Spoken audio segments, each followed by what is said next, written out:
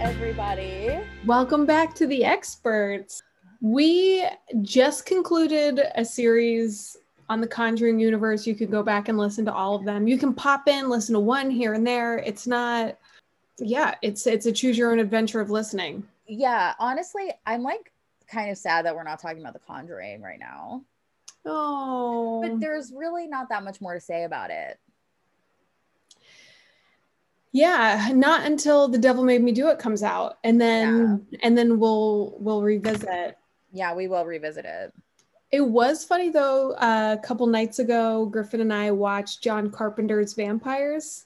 You mentioned this, but tell our friends in the audience. I will tell the people in the audience the main vampire, the James Woods. By the way, did not care for this movie at all. This is not an endorsement by any means, but the like big bad vampire he has to kill is named Valak, which is amazing. I guess somebody did their homework who wrote The Conjuring and like knew that there was a demon. But if you Google Valak, you do get pictures of the nun. You get pictures of the nun. There's like different spellings too, and you can see like wood carvings of the old demon. Yeah. It's from the Lesser Key of Solomon.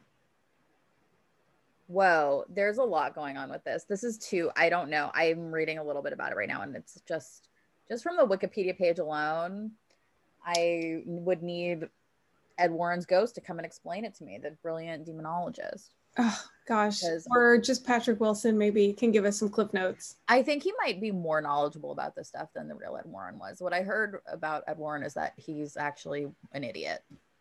That was what we learned in the course of our series. Yeah, but we're technically not talking about The Conjuring anymore. We have a whole new thing, which is actually an old thing, which is where we get a random suggestion, inspiration from the random word generator. Yeah.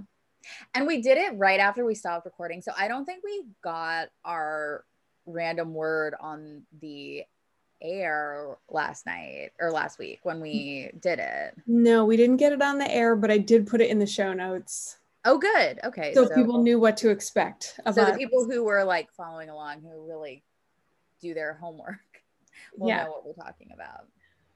And our suggestion this week was air. Yeah, that's why I said we didn't say it on the air in such a, winky way. That is really good. And I didn't pick up on it, even though I am looking at your face. I'm grateful for it because I thought, oh, that was stupid as soon as I did it.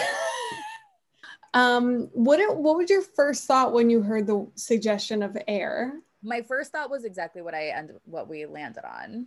Yeah, me too. It was the only, so once again, Irene and I have picked the same topic based on a one-word suggestion, which I have to say, I think is cool. I think so too. It just reinforces something we already knew, which is that we're friends. Yeah. And like we have, I guess, pretty similar taste on some things because it's happened twice based on a one-word suggestion. Wow. Pretty nuts. Okay, so what we both decided to talk about was the contrails. Band. Just kidding. What? Wait, what did you say? I said contrails. Oh my, that would have been a better one actually. I wish I had picked that. Okay, anyway, I didn't. We both picked the French band Air. Yes, we went super literal, and it's what immediately came. I like heard the music as soon as you said what the suggestion was. Yeah, me too.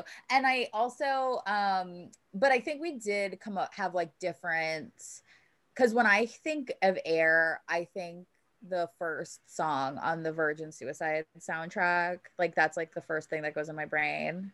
Yeah. And you think their first album. So we're talking about something about slightly different aspects of the band Air.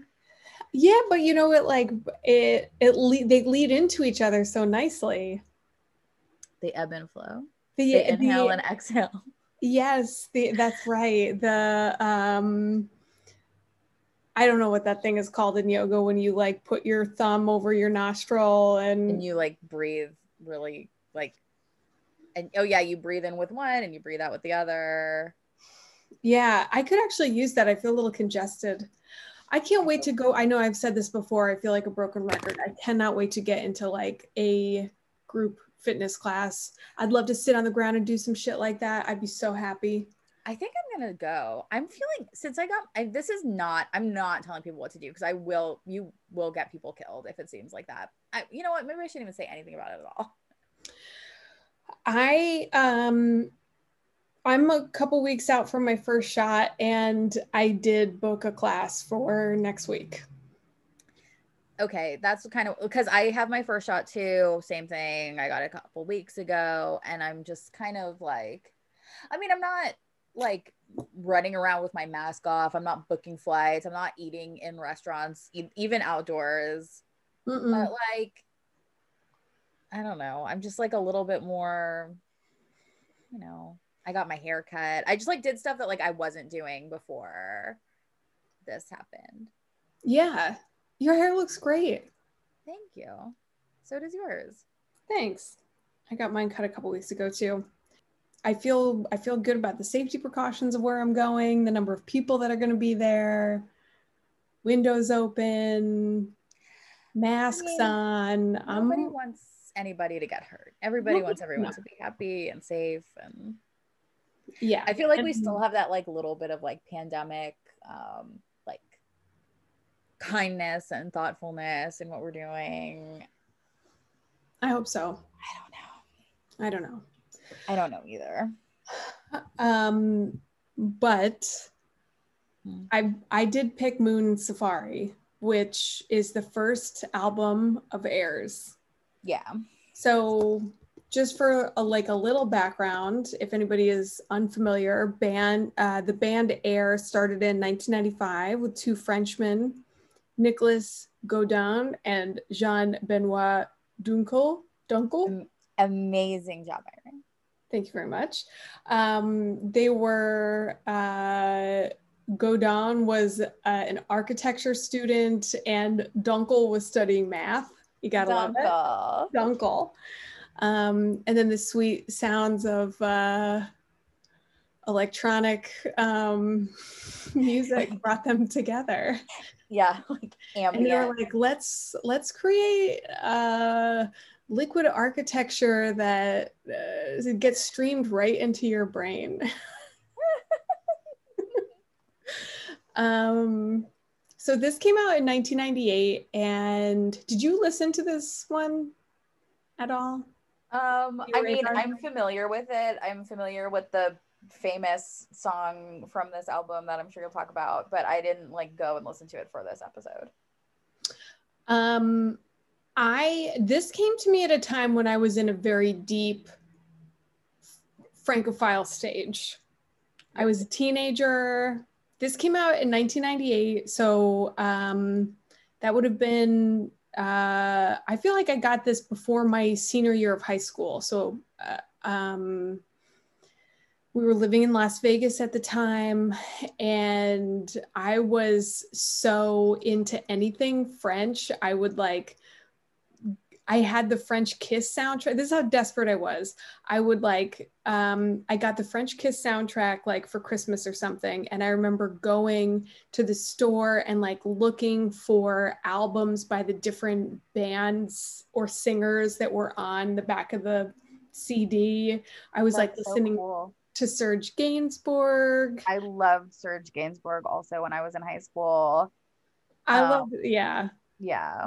He made me feel very mature and sophisticated. Very sophisticated, very mature. Even though I feel like I didn't really get into like the good Serge stuff until I got a little bit older. What's the good Serge stuff? I would say like Melody Nelson. What were you listening to when you were younger? Comic strip. I don't know. I feel like I just was like I feel like my Serge surged when I was like 16 or 17, and then I was like, au revoir.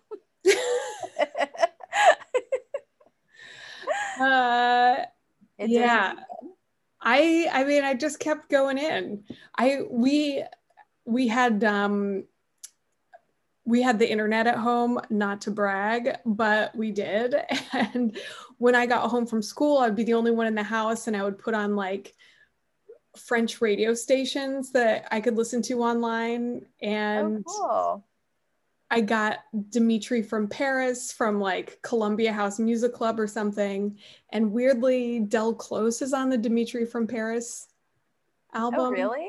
Yeah, from his, because he did an album in like the 50s called How to Speak Hip, or yeah, you know that? Yeah. And they say Dimitri from Paris samples that throughout it, which really? was shocking to realize, later in life when I was at I.O. in Chicago. Wow. But this one really in particular got me. And this was like the height of, I don't know, like teenage wistfulness and like thinking about all of like the romance I wanted to have in my life and like what kind of adult I wanted to be. And I imagined myself very like Parisian, and it didn't even have to be Paris. Like I would go to Provence. Like I remember we had oh wow. I mean, who would turn their nose up at Provence? I honestly prefer Provence. I mean, those were the two sides of myself. Like they're the two sides of every woman. It's true. You're a little bit Charlotte. You're a little bit Samantha. Exactly. A little Jackie O, a little Marilyn. Exactly. A little Paris, a little Provence. And when I imagined myself living in like a provincial fantasy, of course, I was wearing like white dress. I'm walking among the lavender. I'm hanging white sheets for my older husband. I had like a whole, probably not very feminist fantasy of what that is. Disgusting. Yeah, me too.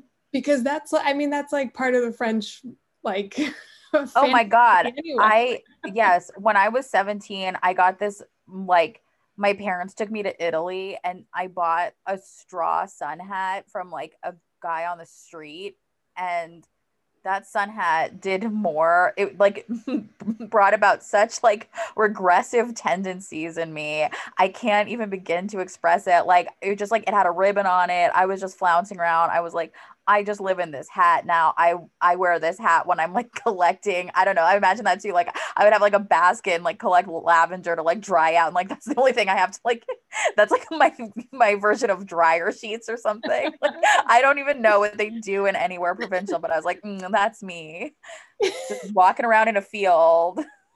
The fantasy is so strong, and we had moved to Vegas right before my sophomore year of high school, and we had a pool in the backyard, which was like just incredible. And like everybody in Vegas has a pool, and including us, which was just incredible. And I remember just teenage daydream diving into the pool and holding my breath to sit at the bottom of the pool with my eyes open, looking up at the water, like fully imagining this fantasy. Yeah. While I had my speakers from my bedroom, like bumping this music into the backyard. Oh my God, that sounds like heaven. I actually recreated that a little bit today because I did go to my parents' pool, and in preparation for this episode, I did listen to the soundtrack to Virgin Suicides, and it's really good music to listen to at the pool. I think all air is like perfect pool music. I think so too. Perfect lounging music. It's like good for like a cocktail lounge, good for a daytime pool. It's good for, it's background, it's ambient. It's very ambient. And then I found, because it was on like the Pitchfork best albums of the 90s. Oh my God, those days. I feel like, don't you feel like things used to be kind of easier to be like, oh, like if it's on Pitchfork or like on these like 5 blogs, like it's good. And like, I'll just like, that's my personality and like, I'm done. Yeah. Like when you could trust people's taste, where there were like we had trust in media. Exactly. Where it's not like, oh, this blog is, co-signed by this record company. So anything that comes through from that pipeline, they're going to give 8.49 stars or whatever. Oh my God. Or like if they don't give this thing 9 stars, then like everyone on the internet is gonna like pile on and like try to like murder the writer, so they have to just like say it's good. I don't know if that happens. That's based on something I think that may have been Gamergate. I don't really understand it. I just saw something earlier today. I don't know who the writer is. I don't remember. I was looking at it on Twitter, but I guess some writer got like 4.5 stars on Goodreads and from some reviewer and like dragged them and was posting about it. Again, these are the things I scroll through. I pause for a second. I'm like, the world is crazy, and I move on. Things have just gotten so shitty. I mean, I just feel like there's just too much. Like artists interact with critics too much, audiences interact with artists too much, audiences interact with critics too much. It's just like this mess, and it's like too populist. I think like I can't deal with it. I feel like I'm completely stuck culturally. First of all, I fully regressed to my like everything that I liked when I was like 17, and I'm completely stuck there, frozen in time, and I will never mature or grow in any way. Do you think that most people have that to a certain extent? I think people have a year. Like I think everyone is like, oh, like this is when I was like at my height, when I most knew myself, when I was having the most fun, whatever.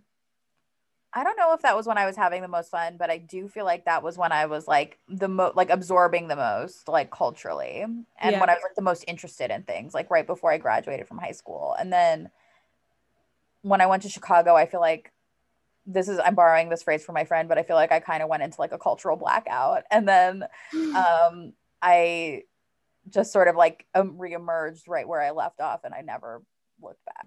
Yeah. Yeah, totally.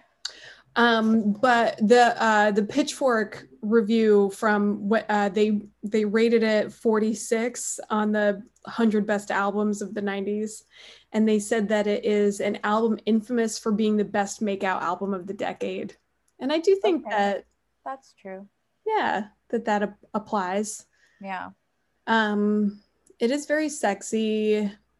Yeah. It's like kind of melancholy, which is like the perfect combination. It's hopeful. Yeah. It like there's a couple that make you want to dance, but mostly it makes you want to just like sit. Yeah, it's like you're not going anywhere. You're just kind of like chilled out. Yeah. Yeah. But again, I do think that it really did like shape that image of myself that I had as somebody. I don't know. I imagine that maybe I would like live and work in France someday, and I wanted that. Yeah, I weirdly never wanted to live in France.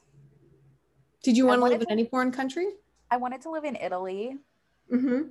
And I kind of wanted to live in England.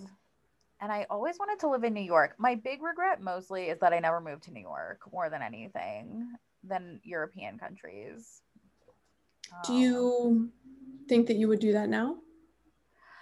I would definitely do it now. If the opportunity came up, I would for sure do it. I mean, I don't think it's obviously not impossible. I live in America. It's like an American city. I just have no like reason, you know what I mean? Mm-hmm. But it was something I always thought I would do. And like, as the years go by, I'm like, God, I can't believe I never did that. That was like I was like definitely going to do that, you know? Yeah. But, you know, there's still time. I'm not dead yet. Exactly. And I mean, you could do that in 30 years. I love to see active seniors in NYC. Yeah, maybe I'll just move there to be an active senior. I'll go into another cultural blackout for 30 years, pop out, and then I'll do like mall walks.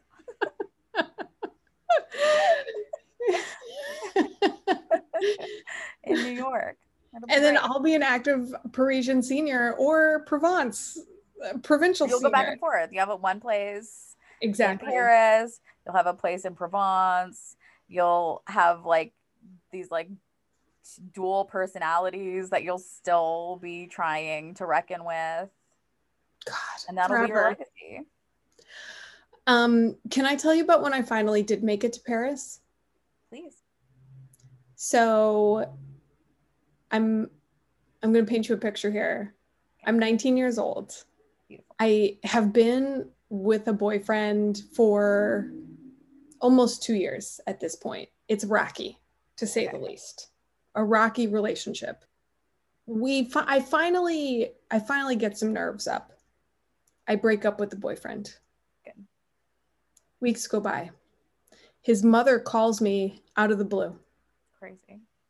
And she says, this guy, can we come up with a fake name for him? Patrick? Great. She was like, I know that you and Pat, I'm going to call him Pat. I know that you and Pat always dreamed of going to Paris together.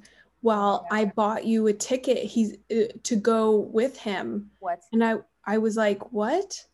And she was like, yeah, it was always your dream. You've always wanted to go there. And I didn't think that it would be right if he went there by himself. So he's planning to do this trip. So I bought you a ticket so that you could go with him. And did she know you broke up? No, he didn't tell her. That's the story anyway. Anyway, I went. You went with him? I did. And I learned some very valuable lessons. But I kind of had this thing. I was in this panic mode where I was like, I don't know. I was so lost at that period of my life, and I didn't know like what my path was going to be, or I felt like I was floundering in college. I didn't like have a good job. I was like struggling to pay my rent. I was kind of in a dark place, and I had this feeling of like, I'm not going to get an opportunity like this again. And she already did it. And I didn't have the nerve to like tell her that we were broken up and that it wasn't right for me to go.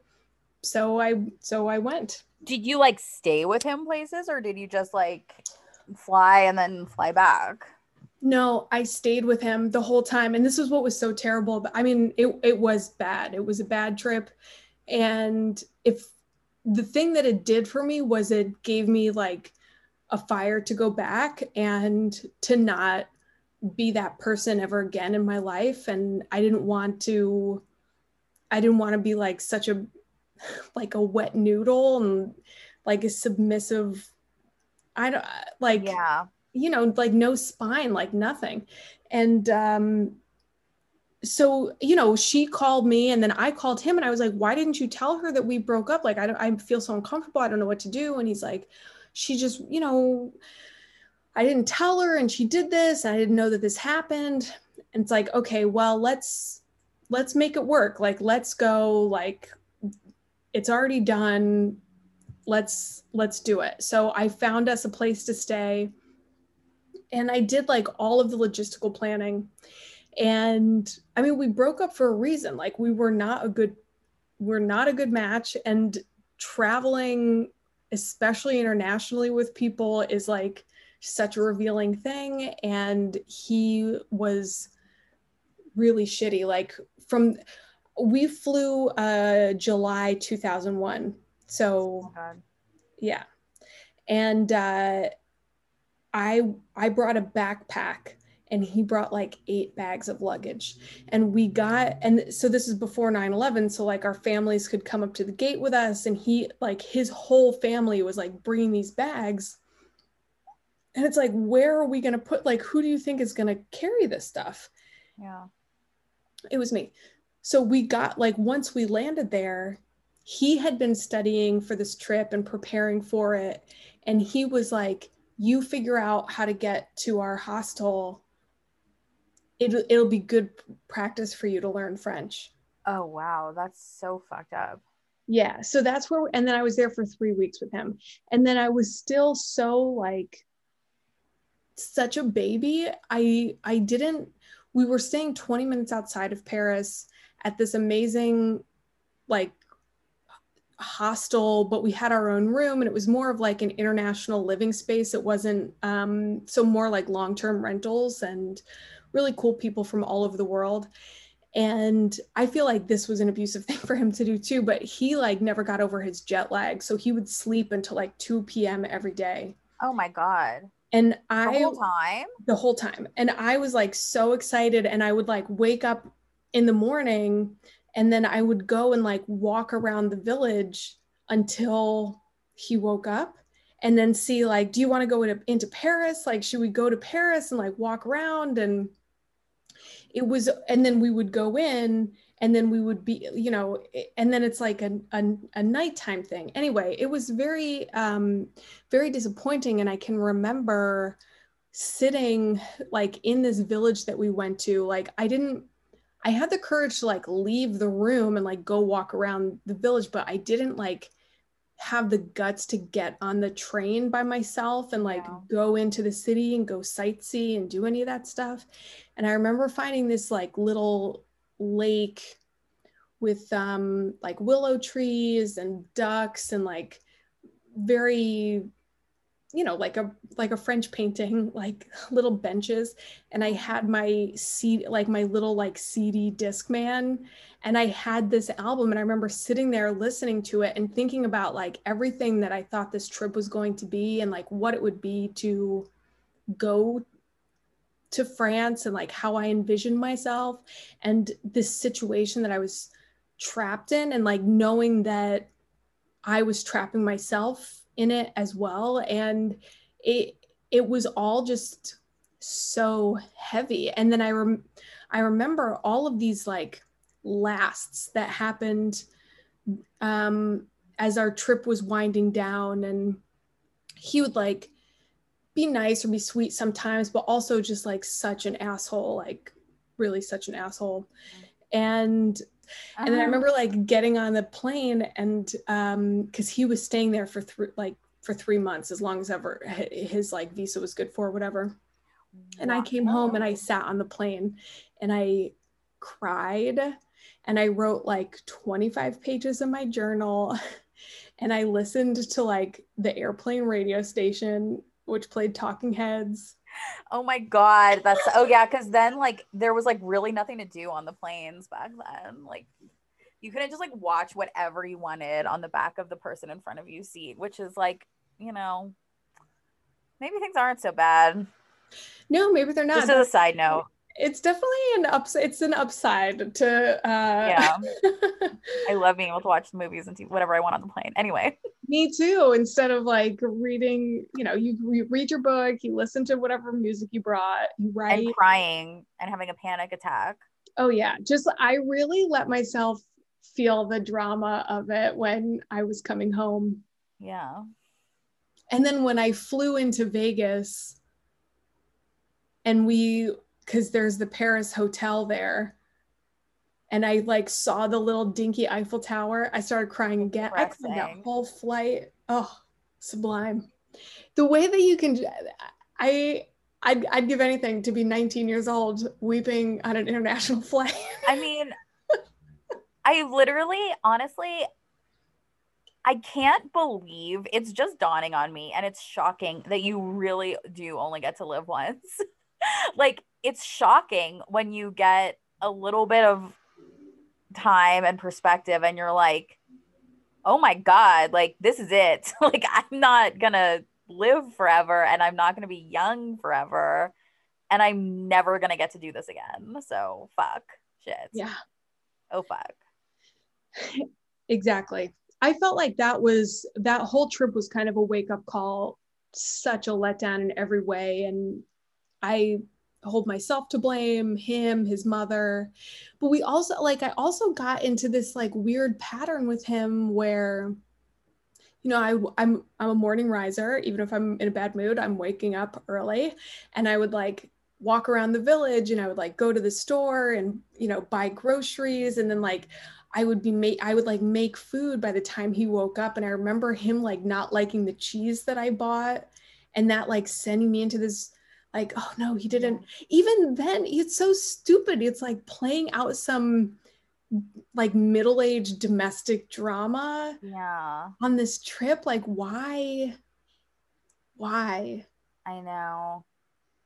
I know. I feel like that part of me is completely gone. Like Me too, thank these God. guys like just being Killed like, her. oh no, he might not like this thing that I got him, or like he might not like what I made, or he might not think that what I like is cool. It's like I don't give two shits. I literally don't. And they're all losers. Sorry. Like I don't care what like I can't believe that I used to be so afraid of things like that, of like displeasing a guy.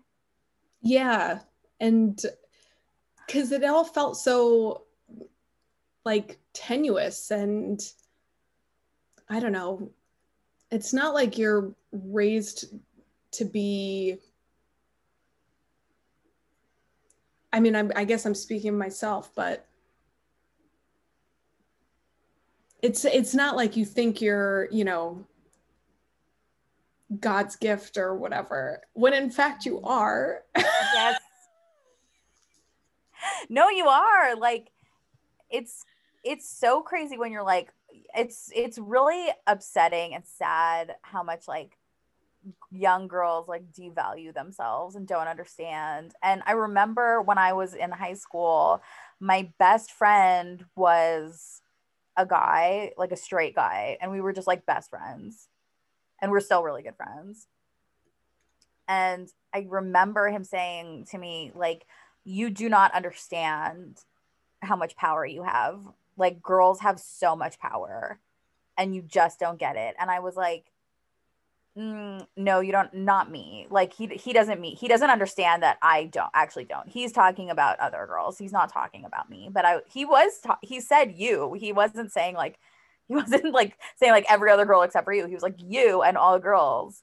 And I just like, I still think about that sometimes. And I was like, I can't believe I didn't understand that. Yeah, it's like it's just like one more fantasy or like one more lie that society tells you. And like, but it's weird because it's like you But it feel is like you, true. yeah, because it's true, but it's like you do feel powerless, and in a lot of ways, you are extremely powerless. Like people will be like, "Oh fuck you, you stupid little bitch!" Like they will. It's like people don't treat you like a goddess; they treat you like shit. Yeah. And So then you believe them.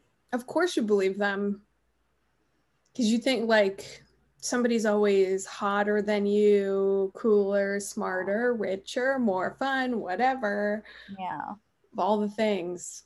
But yeah. I mean, I think about like the last night that I was there and I made him go to this nightclub, and I didn't have nightclub clothing, but I did have like this shiny pink sports bra, kind of like a sports bra that I wore just on its own, like with a skirt, like a travel skirt. I mean, I must have looked like such a crunchy, You like, probably look amazing. I think I did look amazing, but I also think it's like, oh yeah, that girl is staying at a hostel. You were. That's great. Like that's fun, isn't that? It is so fun, but because I was also 19, so I wasn't like old enough to go to nightclubs in Yeah. like in the United States. And I remember walking through there and like walking in front, and he was like trailing behind like the fucking dork he was. And I remember like all the heads turning and being like, oh, I look good and people recognize it. And Yeah. this is like his problem. And then I remember just being like, I want to dance, and like going to the dance floor and being like so sweaty. And I still like feel how that felt. And I don't know, it just, and that was the night that we stayed up all night and caught like the morning train to go back Nice. to the place. And that felt like a good farewell. And that And was your then, last night. and that was my last night, and I left the next day. That's So great. good. It was good. He I think I only saw him like one more time after that happened, because he stayed, and I think he went to Ireland or something, but I remember him calling me after I had been gone like 6 weeks or something, and he was like, I thought about everything that I did, and I thought I was such a jerk, and that I'm like ready to have you back. And I was like, Fuck no, you. I moved on. I had like moved on. I'm like, don't you even know this cathartic journey that I've been on? Why are these people like, oh, like I can just whenever I want, just be like, oh, come back. I actually do want you back, and you'll just come back. Yeah, and you're like, What oh, is great. I'm this? sitting here waiting for this call. Like, fuck you. But it's, you know what? It's so funny. It's like always as soon as you're over it that they're like, let's get back together. It's as soon as you don't want it anymore that they do. It's so terrible. Because they can like tell, you know what I mean? It's like there's like a way that it's like you can tell when someone, even if you're not like talking, like I don't know, you can feel it when they're like they've moved on. Yeah. And then you're like, wait. You're like, wait a second. Wait, what about me? You're over me? No. Impossible. You? Me? But it happened. I did, in preparation for this, thinking about it, I did look him up. I tried to see like where is he now? Because he was one of those guys who like thought he was so smart he didn't need to graduate high school, like did his like remaining credits as a like a correspondence class, and then never did the correspondence class and thereby never graduated from high school. Oh my God. And then even then, and well, I mean, I guess he must have now because he has like a fancy research job, but at like a university, applied physics. Ugh. Yeah. I mean, validating in a way I don't appreciate. Yeah. So I'm sure he did, but I remember that was another thing where I was like, you have to fill out your correspondence class. And I remember like doing part of it for him. It's like, oh God, the years that you spend being just a sucker. Like it sucks to think about. A sucker. So that's what this music makes me think of. It makes me think of like it is so teenage to me, and it's sad, it's hopeful, it's sexy and romantic, it's disappointed, it's all of those things. And I never actually watched the music videos that went along with this until later, and I love them. But when I hear it, I have like a very visceral reaction to this period of my life. Yeah, it's funny because I do too. So I'm a couple of years younger than you. And so wow, Aggie. Wow. Well, I'm trying to transition into my Air subtopic. I tried to serve you up. Wait, what? I tried to serve it to you a little. You did. You served it to me on a silver platter, and I love it. But like the first time I ever heard of Air was when this movie Virgin Suicides came out in the year 2000, which is when I was a sophomore in high school. And this movie was like the movie that everybody wanted to see at my high school. Like this was the type of movie that like I dreamed would exist and didn't. And something like this finally happened. Like from the trailer, everything about it. I hadn't read the book. I'd never heard of the book. I didn't know what it was. But I was anticipating it because I auditioned for this movie. Aggie. I know. It was something that I thought about a lot because I think I should have auditioned for the role of the youngest sister because I was 15 when it came out. And so when the audition happened, I think I was like 13. Yeah. You would be a perfect Lisbon girl. I think I would have too. I think I would have been a perfect for the youngest one.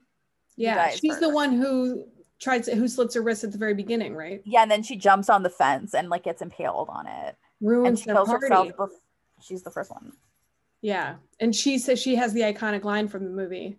Obviously, doctor, you've never been a 13-year-old girl. So see, if they gave me that line, I would have booked.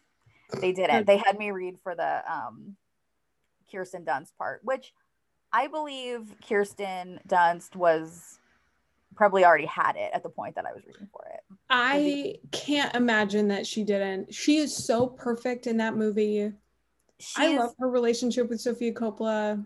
I love her Marie Antoinette too. But I just recently rewatched Virgin Suicides, and she is absolute perfection. She is okay at this point in my life. Kirsten Dunst was like, I saw her the way that like these teenage boys see the Lex girls. Like, she was perfection because she wasn't like I didn't like Britney Spears. Like, I didn't like Christina Aguilera. Like, I didn't worship pop stars like that. No. I wanted like artists, like young women who I thought were like deep and beautiful artists. Me too. I was obsessed with Natalie Portman because she was like, you don't get to put your words on me. I will write my own 17 magazine piece about what I think is important in the world. And I was and like, keep her Oscar in a closet. That's right. Anna Paquin, right? Oh, that was Anna Paquin. Yeah. Never mind. But Anna Paquin, she's artsy too. Yeah. So Kirsten Dunst, and she was this person who like, so I grew up in I went to an art school in LA, and there was this kind of network of like social, like teenage and young early 20s socialites that were like kind of always in my orbit that I never quite got. Like, I would get invited sometimes somehow to like a party at someone's house, or like occasionally get wrapped up in a group of girls where we would be hanging out late or early, or like we would end up as a group going to like someone's apartment and we would be like involved in it. But I never was like cool enough or stylish enough or like socially mature enough to like really penetrate this inner circle. I was very much on the outside of it, but I idolized these people. And it was like, they were very connected to the Coppolas. So like, it was like Jason Schwartzman and his brother Robert Schwartzman, who were in these bands called, well, Phantom Planet was Jason Schwartzman, and then his younger brother was in this band called Ed Rooney that later became Rooney. Right. Also kind of on this scene was another band called Kara's Flowers that later changed its name to Maroon 5 and is now Maroon 5. But they were like this like teenage band that I used to go see at the Roxy with Phantom Planet, like in the like late 90s or early 2000s. And she was like she was that person to me. Like, she was like the popular girl in high school, although she didn't go to my high school and was older. But like, I just like was obsessed with her in this way that was like dark and disgusting and like deeply jealous. But like, I wanted to be her. So anyway, this movie came out, and I couldn't stop thinking, like, why didn't I get to read for the younger part? Like, how cool would it have been if I was the younger sister? That would have been the coolest thing ever. I never would have met you though. So no, you would have. I mean, who was the girl who played the youngest sister? Like, we don't know who that is. She could easily have like moved to Chicago and been like an improv person. That tracks. Once Hollywood got a taste of you, Aggie. Hollywood had a taste of me. They spit it out. They were like, sorry, bitch, Kirsten Dunst is doing this.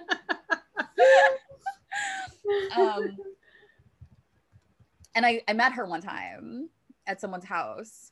Really? I did. I saw her sitting outside smoking at La Poubelle once, and I felt very happy about it. See, like, why is she at La Poubelle? Like, God.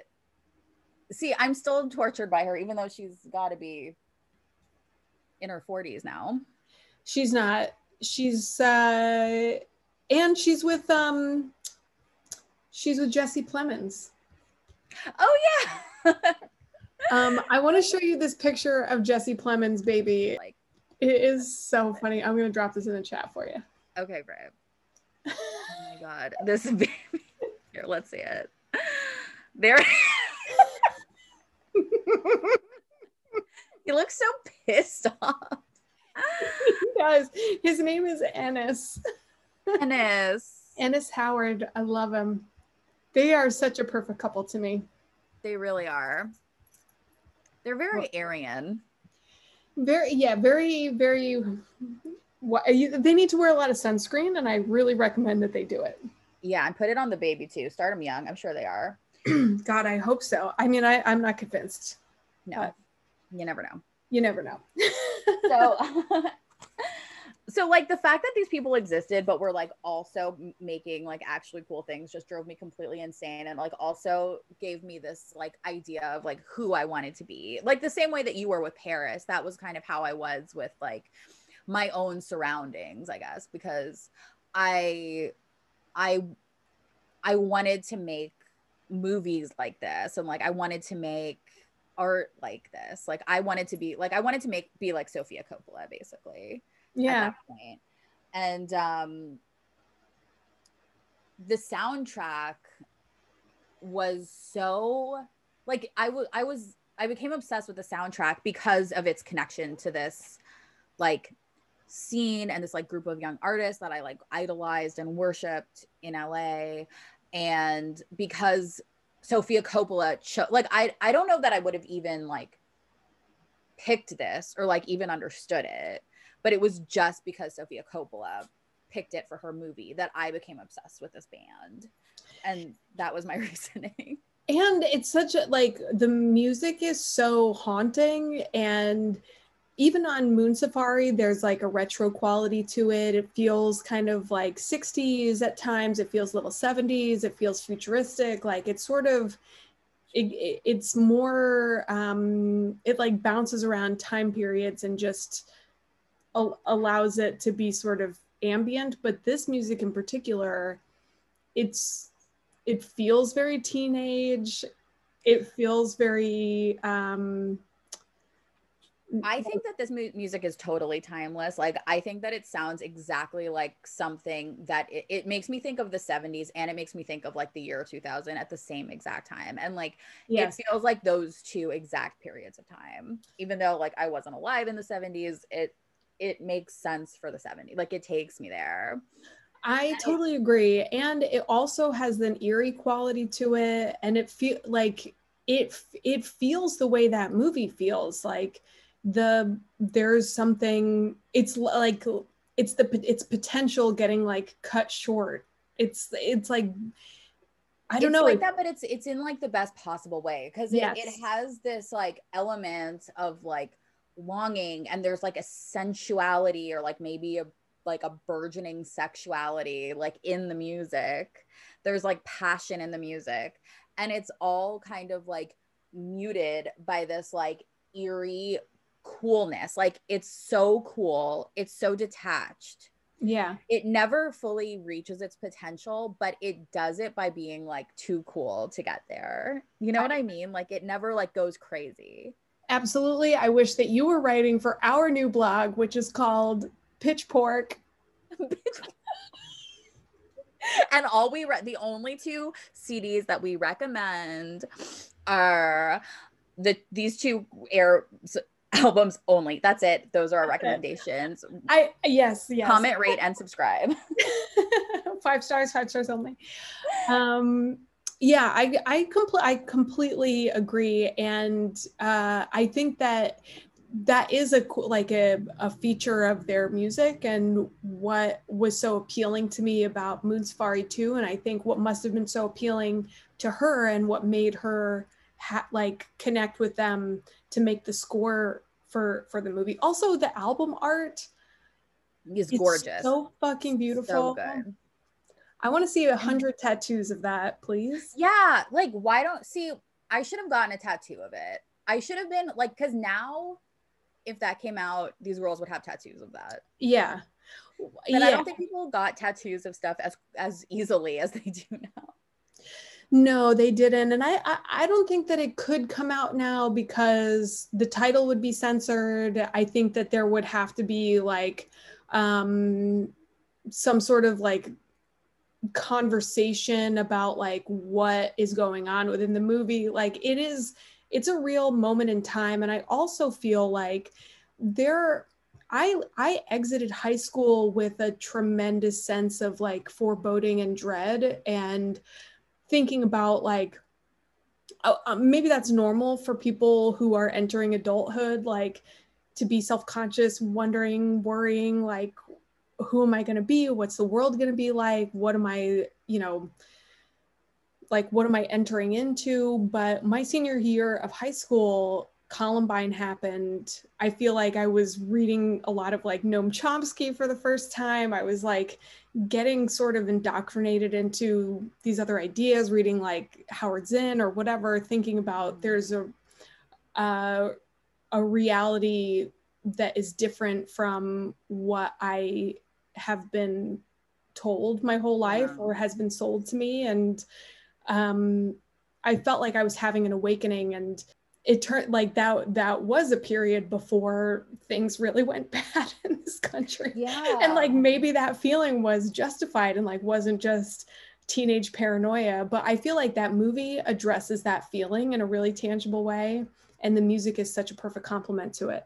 Yeah, where it's like, it is that exact feeling where it's like you have these constant butterflies in your stomach. You kind of feel like something terrible is going to happen. You kind of feel like the present moment is awful, but you're also incredibly excited, and you're also like very interested in everything around you. And you're also like have this feeling that like this might be the best period of your life, and that might be horrible. Like it's a very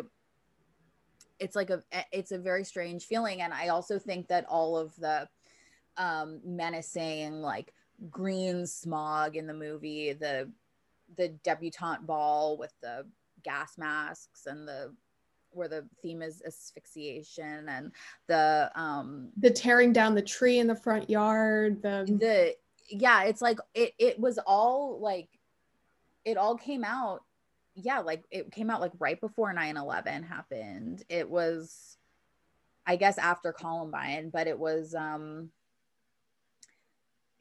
she might have been like tapping it because it's about like, it's set in Detroit, like right as they're losing their like the automotive industry is like losing its like grip, and like people are like becoming like economically like more and more desperate.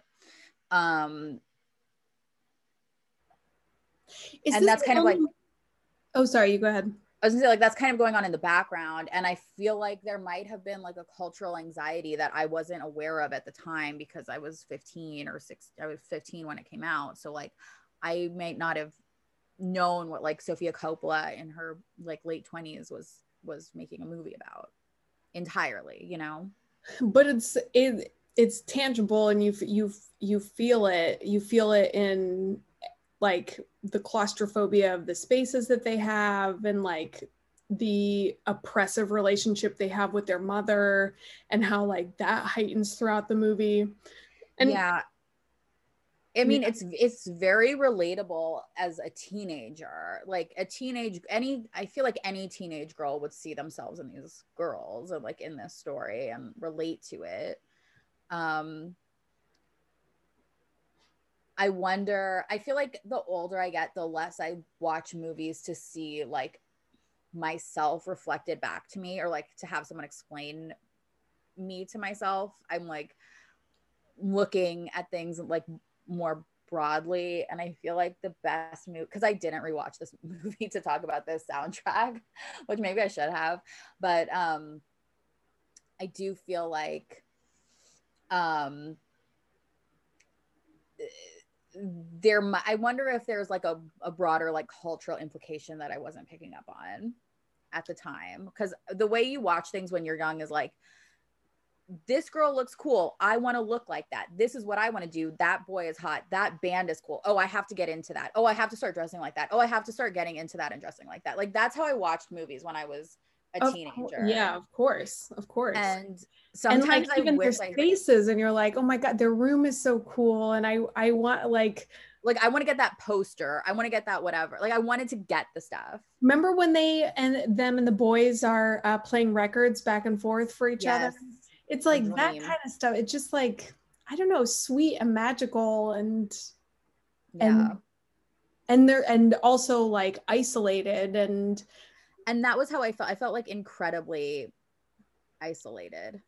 There's also a feeling that like those girls are like, the house is too small for all those girl bodies turning into women, and they are like busting they're like busting out of busting the out. seat. They like want to get out and they can't. And they like have this feeling that they're never going to be able to. So they just like cut and run. Yeah. It's like, but because the movie is from like and the book are both from like the perspective of like these older men who've like idolized them and like sexualized them and like maybe built them up to something that they weren't. Like, I read a quote was from Sofia Coppola that I'm like sort of paraphrasing, but she said, this is all from their memory. So things aren't exactly where they really were. Like what you're seeing in the movie isn't really how it happened. It's how these boys as men are remembering it.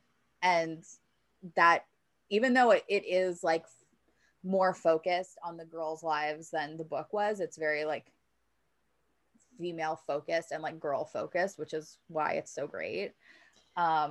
Yeah, and I think that that's the first time I was aware of a different, like a filmmaker adapting something with a specific point of view, because I had read the book and I loved the book and was so excited to see the movie, and the way that she enhanced the story and showed like more of their private world and their space, and like showed things that only a woman could really have access to was really awesome and exciting to me. And I remember my mother going to see that movie and her like not really having words to articulate how she felt about it, but being very disturbed by it.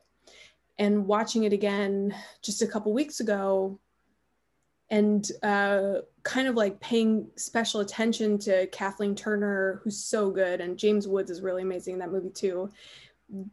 That must be really fucked up to watch as a parent, like how how they handle that, and like that at the end, it's like, yeah, they don't have their daughters anymore. Oh, it's horrible. I mean, I Like, this definitely felt fucked up like thing it happened. was a tragedy at the end. Like I felt Yeah. so like they have nothing to show for their lives at the end of it. And my mother took me to the audition for the movie, and because they were like recruiting from my acting class. So I like was taking this acting class in the Valley, and they like wanted like teenage girls to come. So I went. And even though I was not a teenager yet when that happened. Or maybe I was an early teenager. Anyway, she was like, I don't know. She was like, this movie sounds like trash. You don't want to be in this. She goes, I don't remember what's called. It's called like the Suicidal Virgins, and it's about a bunch of virgins who kill themselves. And I was like, oh, okay. She's like, this is stupid. And I was like, okay, like whatever. Like, and I didn't know, I had no reason to expect that it would be like actually good. From everything I saw, fully thought that it was like some completely trashy like Lifetime like drama like melodramatic teenage thing, which it is, but in a good way. It is, but like the most diamond tier version of it. Is this the only movie of Sofia Coppola's where she explores like a class that is not like super privileged? Like they are a working class family. And I can't Yes, think I if do think there's so. And another example. I do think it is. And I think that looking back on it, that gives me kind of pause when I think about this movie, because I watched like a little making of this for this, and it's just like Sofia Coppola at the age of 27 directing this movie with her father Francis Ford Coppola literally like on set, like talking her through everything. Like just, I mean, I'm sure he wasn't there every day, but like in this behind the scenes thing, they're like totally together. She has her brother comes and does all the second unit. Her cousin, who's Robert Schwartzman, who was the guy I told you about from the band that I loved, it comes to do a part in it. And I just thinking about all of that, like this huge network of incredibly privileged people coming together to tell this like story of like Detroit suburbs, like it gave me, and portraying it as this like disgusting, like infected, toxic environment that they would never even set foot in. it really made me kind of sick. And I'm not like I do have like a lot. I would never live in a suburb, and I never have. And I can't pretend that, you know, I was raised in like a working class suburb, because I wasn't. I was raised in like a nice neighborhood in Hollywood. Like I was not like a Detroit person either, but like I feel like there's something that seems like ubiquitous and like relatable and like American about suburban life, but it's not. Like these people have no idea what they're talking about in terms of class. And there is like a class element to this that just kind of like acknowledged and brushed aside in this movie.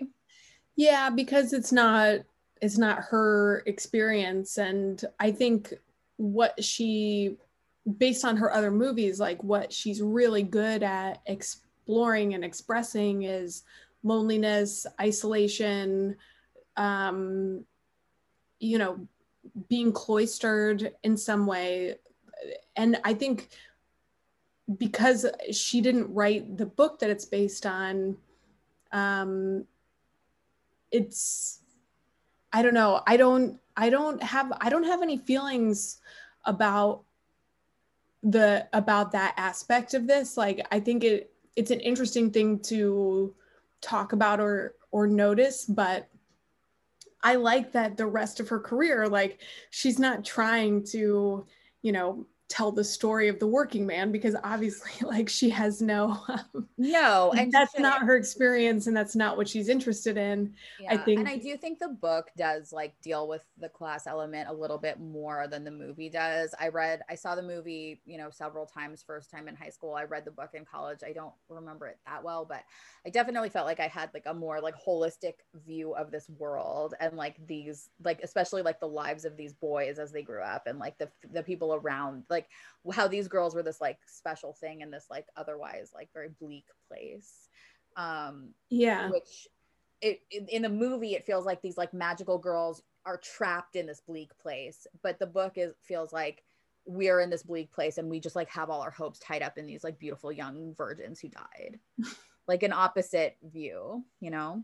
yeah. And and just like the feeling that they maybe have access to something that the boys like can't ever see or understand, or, you know, Yeah, it's beyond their grasp. Did you can I ever read? see Sofia Coppola's short film she made before this, Lick the Star?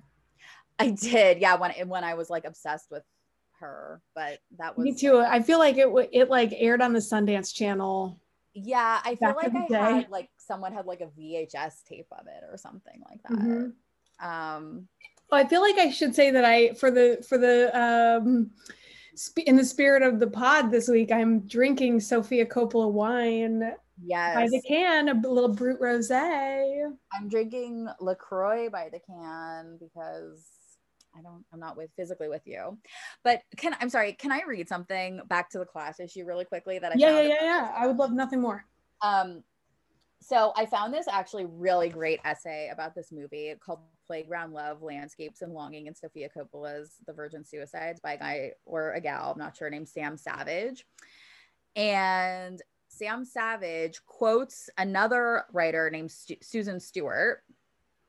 Mm-hmm. And Susan Stewart's talking about the suburbs.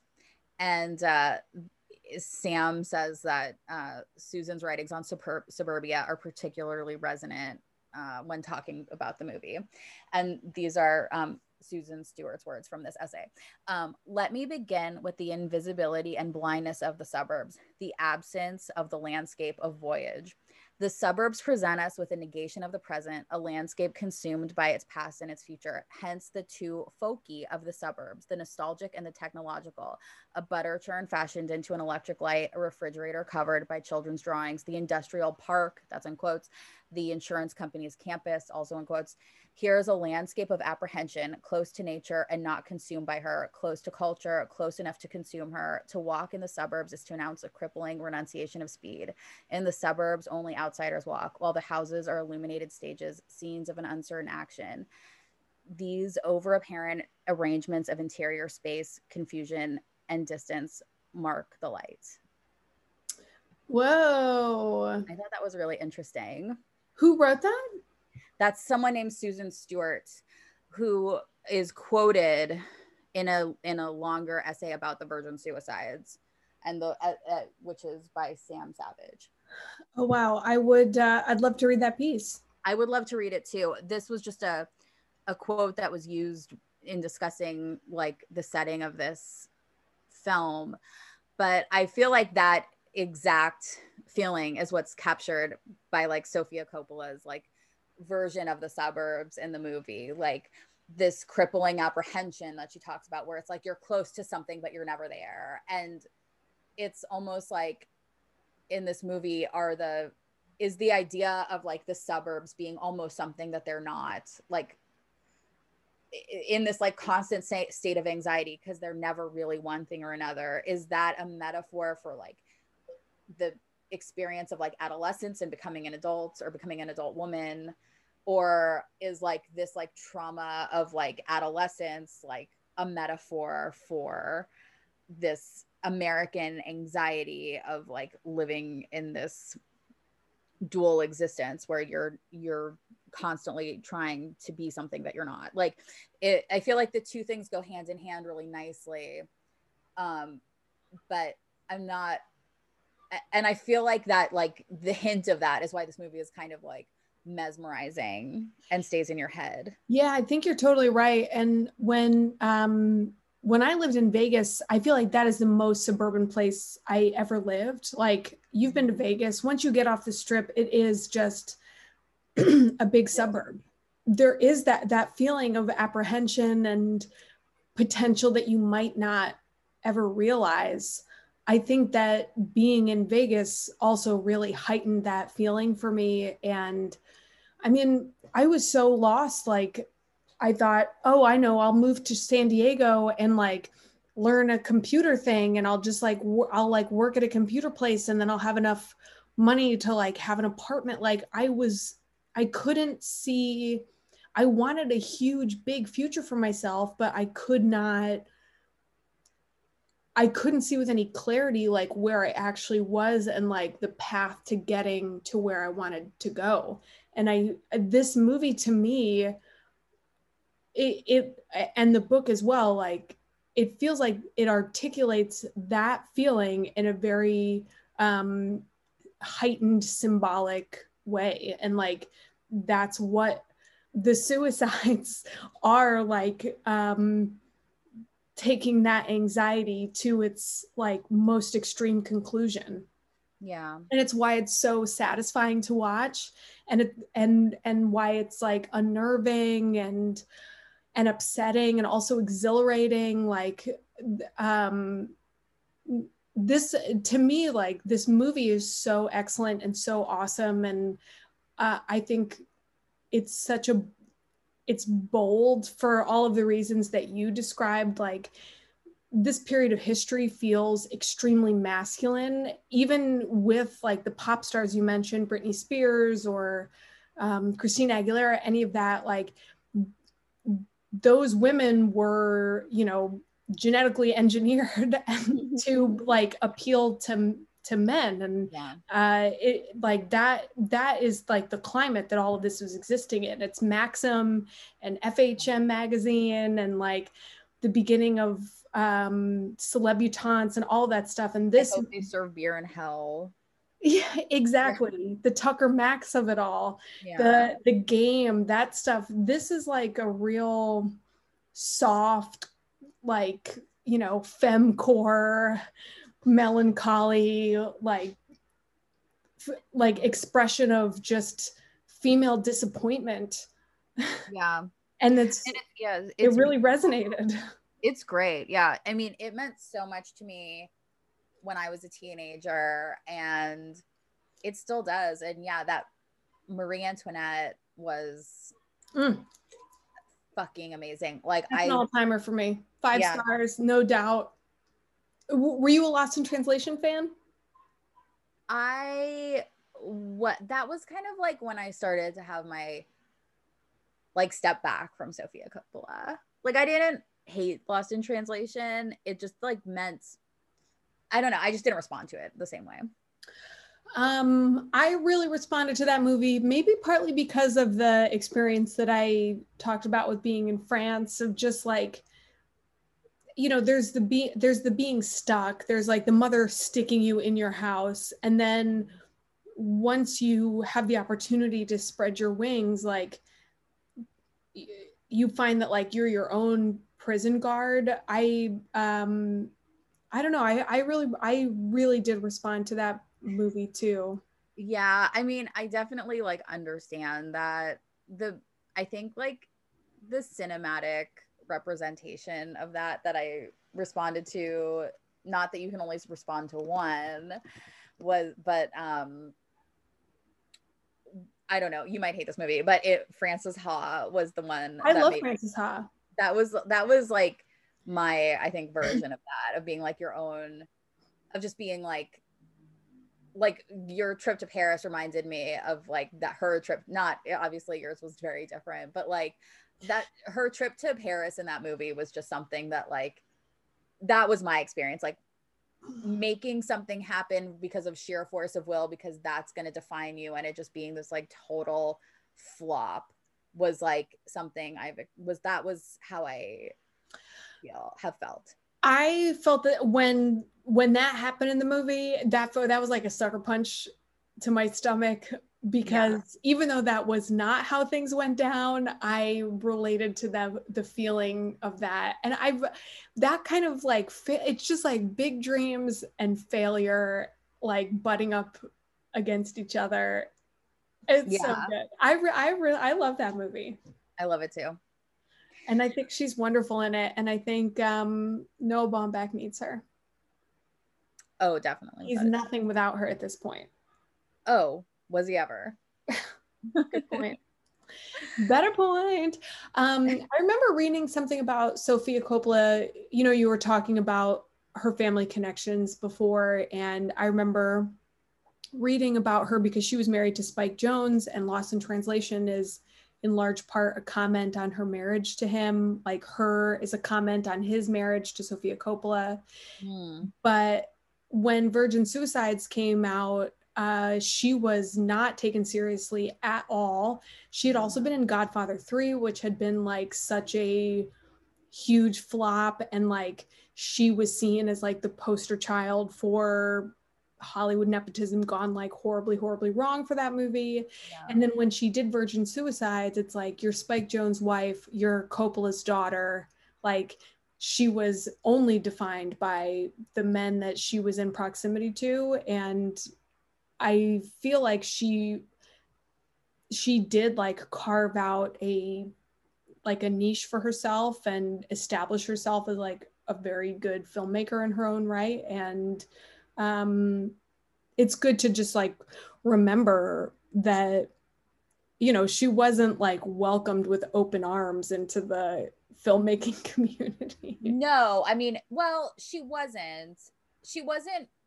She had to actually be good. It's like this is like the story of nepotism. Like you actually have to be good if you're gonna be like respected. But I think the way this movie was made was she read the book and she wanted to make the movie, and she didn't have the rights, and so she just wrote the script anyway and gave it to her dad, and her dad was like, oh, the script is really good, which it was. Yeah. It was. But she was like, hey dad, Francis Ford Coppola, like here's my script, can you help me like get like the rights to this movie that like whoever owns, you know what I mean? Like she was able to just sort of do that. So like no, she wasn't she didn't, people didn't respect her, and like I'm glad that because of that I'm glad that she was able to show them that she was like more competent than like most filmmakers working then or now. Like this is like an insanely good movie. Like she's a very good filmmaker, like for sure. Um, but she was welcome with open arms in like other ways. Yeah, without a doubt. I mean, yeah, the doors were open for her. It was hers to lose. Exactly, and she didn't. And she didn't. She rose to the occasion. Yeah. Um, for the Moon Safari, a couple of the videos are directed by Mike Mills, interestingly. Oh, that's interesting. Yeah, who went on to do, of course, Beginners and 20th Century Women. Speaking of Greta Gerwig. I feel like these projects are like just packed with like cool people. It's yeah, like the coolest people that will ever live. Well, do you feel like we exhausted air? I'm exhausted. Me too. Should we pick a new topic for next week? Yeah, let's pick a new word. Do you want to do it or me? Oh yeah, I'll do it. Okay, I'm so excited. Me too. Okay, let's see here. Random word generator, right? Yeah. Okay, I'm going to randomwordgenerator.com. It should just be there. Oh shit. Organization. Oh my God, that stresses me out. Do you want another one? No, we have to do it. Organization. Mm-hmm. Organization. Okay. Well, Aggie. Okay. Irene. Another successful night. Couldn't agree more. And I got 2 cans down. Oh, I'm so fucking jealous. I wish I had goddamn fucking Stella. What's her name? Stella. You know what I mean? Sophia. Yeah. I don't. Pink, just like her movies.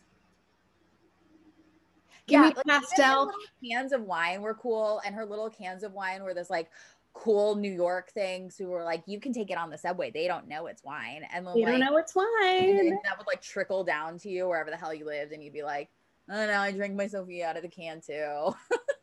Yeah, I'm teaching my improv class, drinking a Sophia out of the can. Yeah. Why the hell not? Also, I just want to say that her like early morning scenes are the best ever. The scene on the football team, Trip Fontaine is his name, Josh Hartnett, right?